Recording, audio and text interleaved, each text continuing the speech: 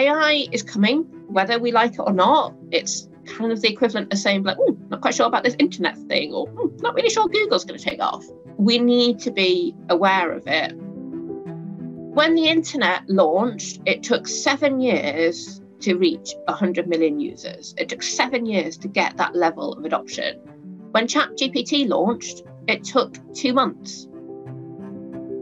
It can make us think bigger about what we can do. It really is going to really change things. Welcome to the Fundraising Bright Spots podcast. This is episode 136. This is the show for anyone who works in fundraising and who wants ideas and maybe a dose of encouragement to help you enjoy your job and raise more money. I'm your host, Rob Woods, and in today's episode, we're diving into a topic that's transforming the way many charities are approaching their fundraising. Today, the phrase artificial intelligence, or AI, is used so much in our everyday life, from news reports about the need to control AI to revelations on how it's helping to progress science. But how could AI make your fundraising more effective? Well, recently, Emily Casson, head of digital at the Salvation Army, gave a fascinating talk to the Bright Spot Breakfast Club for Fundraising Leaders to give us a little bit of insight into how she sees AI in fundraising. Including some real examples of how AI could help you, let's hear from Emily, who begins by explaining what artificial intelligence is. So it's basically computer systems that can perform tasks that normally would require human intelligence. So the AI is trying to get smarter and smarter.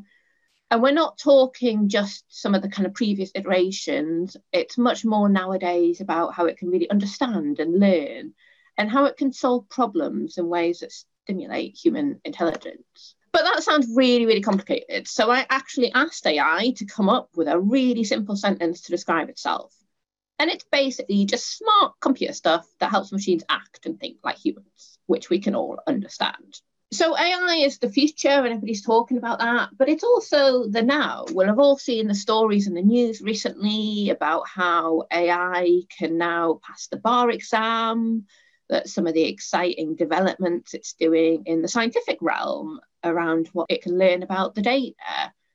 And more than a quarter of UK adults have used generative AI, but I mean, everybody's familiar with it. We're all familiar with our Siris and using Grammarly and things like that. But it is getting a lot smarter. Things are changing faster than they ever were before. When the internet launched, it took 7 years to reach 100 million users. It took 7 years to get that level of adoption. When ChatGPT launched, it took 2 months. I mean, when Threads launched a couple of weeks ago, it took 5 days. So you'll see that things are speeding up and getting a lot faster. So what kind of tools are we talking about when we're talking about AI? There are so many different tools. There's so many different tools that can help us with writing and design and marketing, producing images and videos, help with our productivity. If you're like me, that all sounds absolutely amazing. I'm blown away. I want to try them all. I want to do it all. But I'm also left feeling a bit like, oh my God, there is so much that we could be doing. There is so much potential out there. Really, where do you start? What can it do?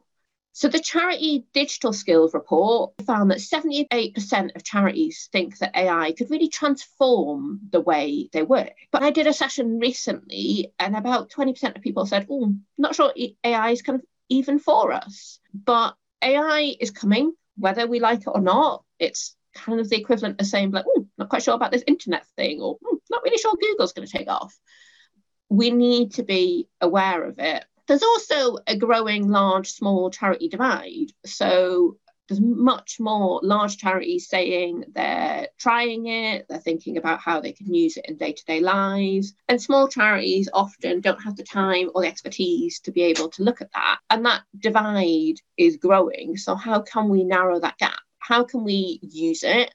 And how can we inspire everybody to give it a go? So I'm going to run through some really basic examples that anybody can go away and do today. So I actually asked ChatGPT how you could help charities, because why not use AI when talking about AI? So I have many great conversations with my little buddy, ChatGPT. So it said it could save us time and resources. I mean, we never, ever have enough time as a charity. So great, I'm all for that. Improve efficiency. Also accessibility, being kind of on call when humans can't be. It also says it can improve the user experience and it can increase engagement. But it's all very well, the chatbot kind of saying that. What does that actually look like in practice? Emily went on to tell us how to get started with AI, with some examples of how you can make it work in your charity, starting with a really important question. What's your purpose for using AI? Like, why? We don't want to be using AI for the sake of it. We want to be using it because we can reach more people, because we can meet the aims of our charity better. So some of the things that it's great for is coming up with ideas and also creating content. We never ever have enough time to do that. And the data analysis, that there's so many tools out there now that can really be game changers in how we analyze the data and how we can really improve our segmentation. Also around support interaction, that there are various different chatbots that will now talk to people. There's now a customer service bot that's in the corporate world that can actually have an entire conversation with people for kind of 40 minutes. It can go back and forth, and you would not realise that that is not a human that you are talking to. It's not just kind of pre-programmed script. It's actually learning and thinking. It's also great for saving admin time and crucially raising more money. So in terms of some really practical stuff, idea generation. We all end up having brainstorms of our charities, thinking of new fundraising ideas, thinking of campaigns. So one really simple tip that you can go away and do is ask it for fundraising ideas. Ask it to pick the best one and then develop your campaign plan. And then use an image tool to mock up some test images. And one of my top tips would be, the more you interact with it, I use ChatGPT, but there are others like Google Bard and stuff out there. And the more you prompt it, the more it develops. The more you tell it, then it's not a great idea, or, oh, have you thought about this? The more it learns about you and the more it develops. So a really simple case study, a small animal charity fundraising campaign. Ask ChatGPT to come up with a new campaign, and it came up with a concept, and I created a mock-up of an image with a really cute little dog with a heart. So it's a pretty decent first draft, that quite generic, but it works.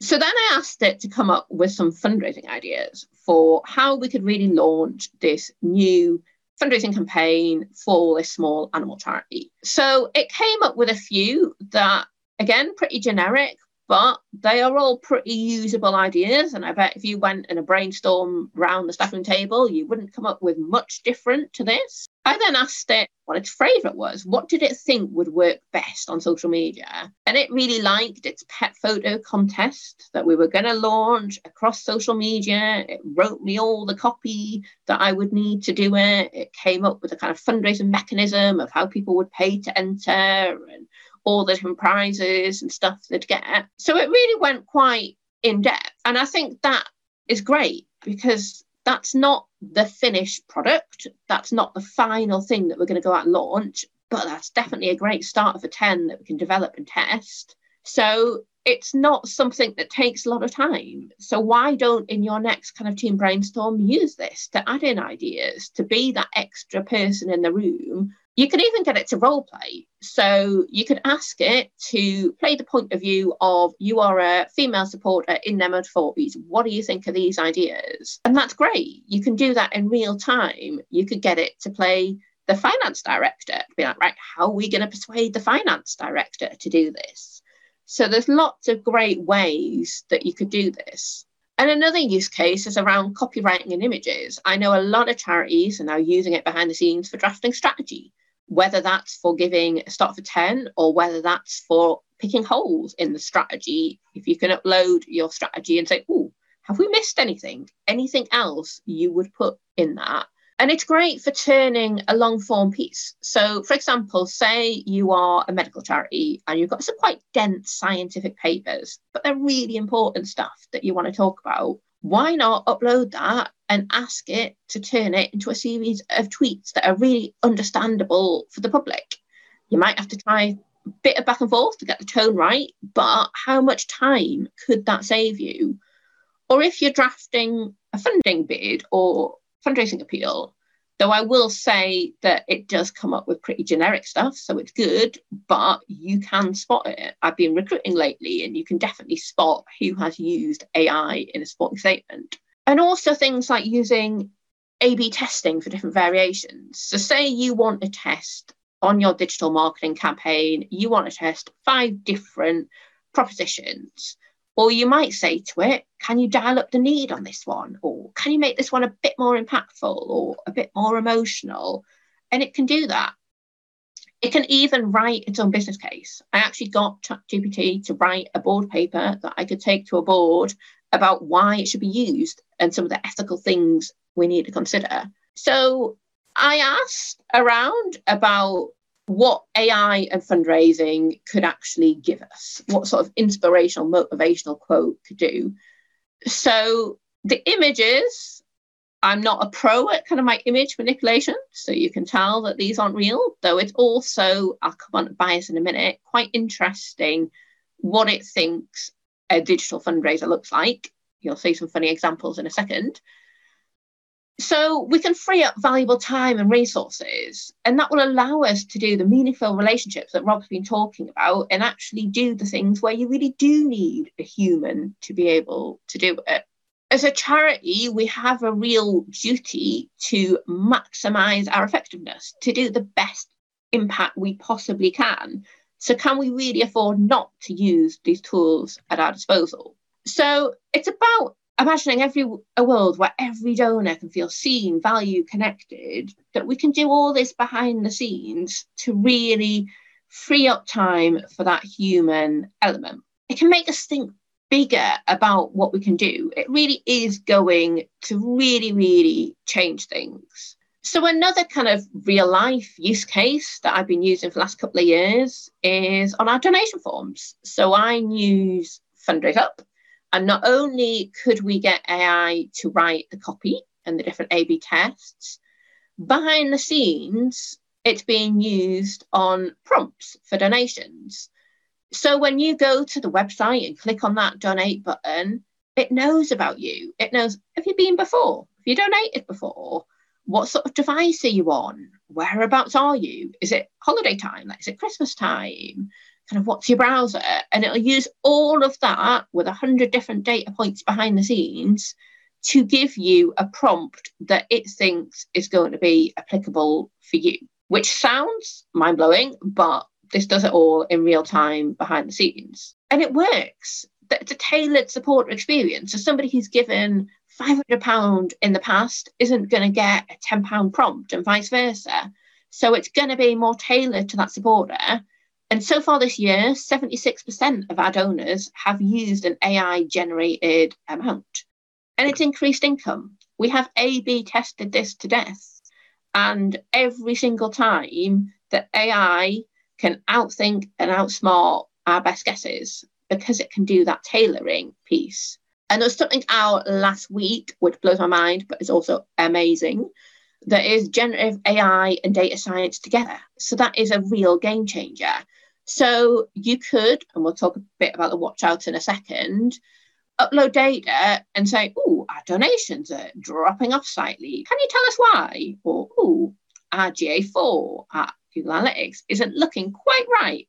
Can you fix that? It's in an easy to understand way. And it might come back saying, oh, I've noticed, because you can connect the data, that your donations have dropped off, but your organic website traffic has also dropped off recently. So why not invest in SEO?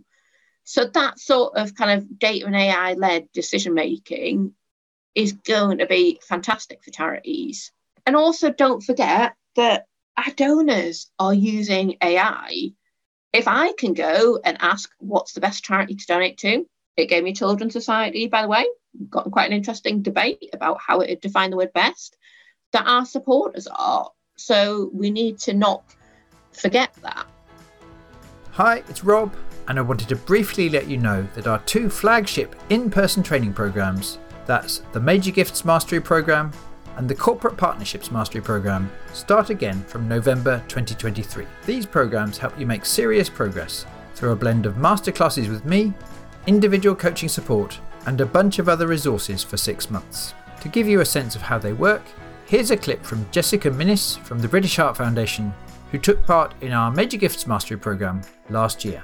It was, I think, one of the best decisions I've made in terms of investment in me as a major gift fundraiser. And it's a course I'm really, really pleased to have gone on. One of the primary benefits has been my confidence and the increase I've seen in that. The way that I approach my role and approach my portfolio and meetings with prospects has improved so much. I've secured so many more meetings with people, learned so much more about my prospects and my donors just by picking up the phone.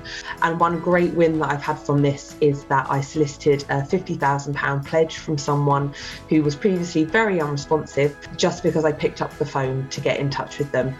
To find out more about either Major Gifts Mastery or Corporate Partnerships Mastery, go to brightspotfundraising.co.uk/services.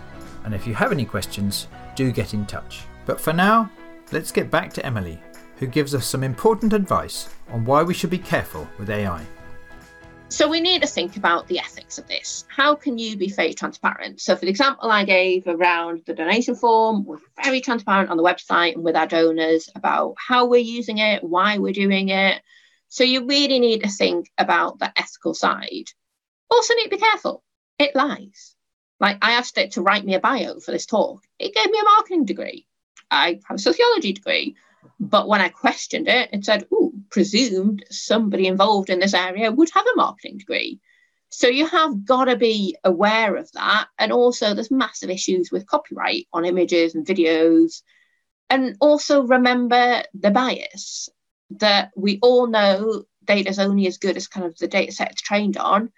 And who is behind this? Who is doing this? There are some more ethical tools coming on the market that's going to be really interesting. And also we need to be so careful with safeguarding personal data that AI does use it. You can, in the back end of ChatGPT and other tools, turn it off, but you really need to think about use of data.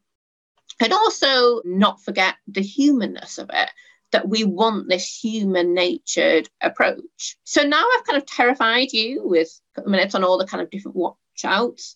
How can we use this in the right way? So again, very interesting Sunday evening, talking to ChatGPT about what would a charter for adoption of AI look like for the charity sector. This is a mixture. I didn't like some of their ideas. I added in some of my own. So how can we really light that spark? So it's about being strategic. It's about thinking how AI can help meet our goals as a charity, how we can really use it to good effect. Having a purpose, so we have a really clear intention that matches our values, that we're really intentional about how we use it. But we also have that innovation mindset that we're willing to try, we're willing to grow and embrace that agility. We're also, as a sector, using it in a responsible way, thinking about the ethics, the bias, the privacy, all of that.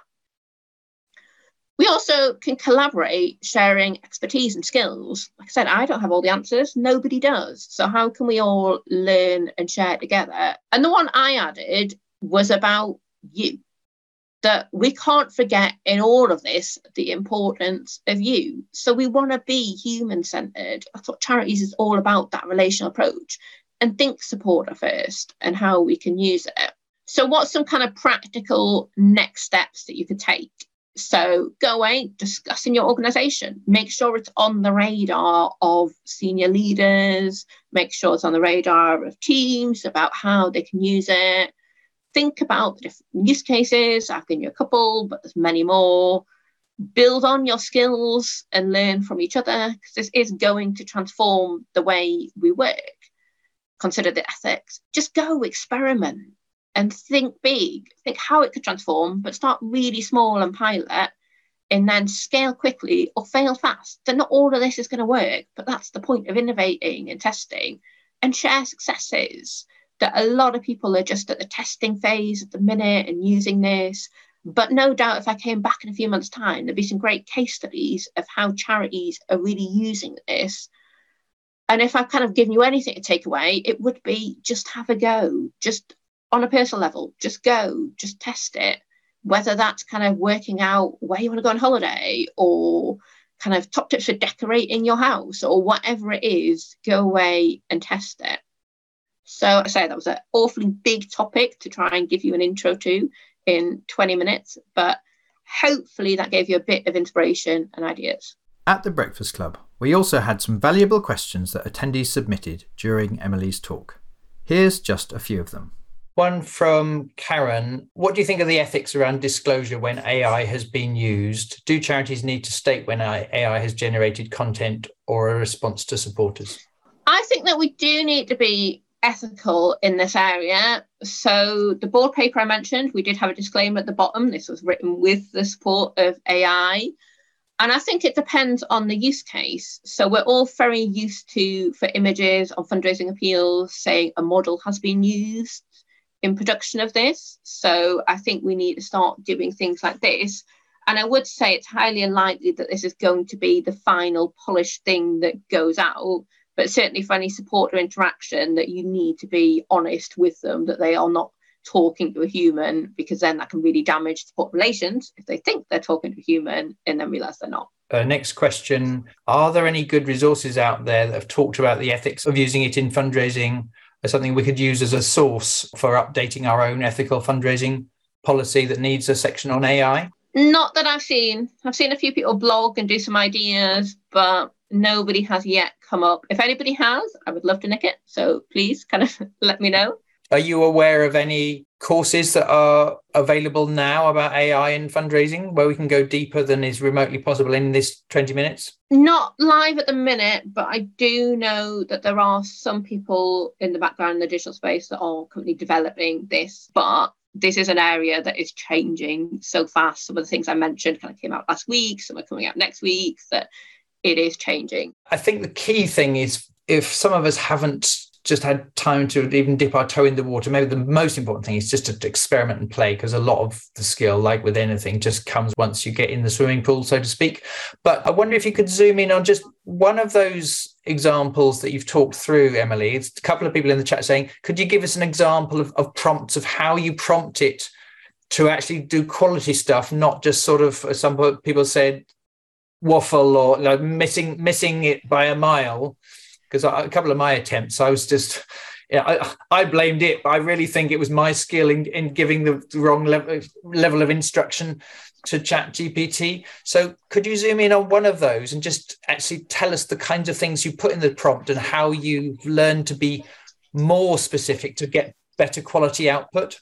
Yeah, so I mean, prompt engineering is a whole field in itself that is fast developing, but I think it is not just saying come up with a fundraising idea, but saying, imagine you are a small animal charity. This is the kind of level of income you've got. This is your kind of budget. I mean, for that example I gave, I didn't do that, but you could definitely tailor it down. So the more insight you can give around what kind of charity you are, even what kind of like, what's your tone of voice, what's kind of language you do, ideas. And then the best thing is actually treat it more as a conversation rather than a prompt and a response, actually a prompt response, and be like, not quite sure about that. Or, can we have more ideas like this one? This one's really good. And actually get into a bit of a conversation, which doesn't need to take more than a couple of minutes to kind of go back and forth. Thank you. Arshingul's asked, is the copy produced by AI accessible to everyone else? Can someone else track what you're doing, what proposals you're writing, and how does that sit with confidentiality? Kind of for the ChatGPT, you would have your own login. So the bit where I said it's kind of learning and using that data, it's more doing that behind the scenes. So it's more training itself, the more people interact with it, rather than giving your information specifically to somewhere else. But I would definitely be careful around sharing. I wouldn't share any sensitive data on there. I wouldn't kind of use any personal data, just use a bit of common sense at this stage. That makes sense. As with any influencing within an organisation to help organisations be more innovative, over the years, you've managed to help various charities be more curious. Any tips about, practically speaking, if we were to go away and try and build interest in this, what top tips do you have? I think I would kind of show the benefits and go heavy on how this could help, whether it's saving time, saving resource, making it more effective, because that's often what people kind of want to hear. And it's a great one to even use ChatGPT to be like, can you play the role of the board? What questions might you have? And I think it will really change when a lot of us use Microsoft Teams at work and the kind of Microsoft suite.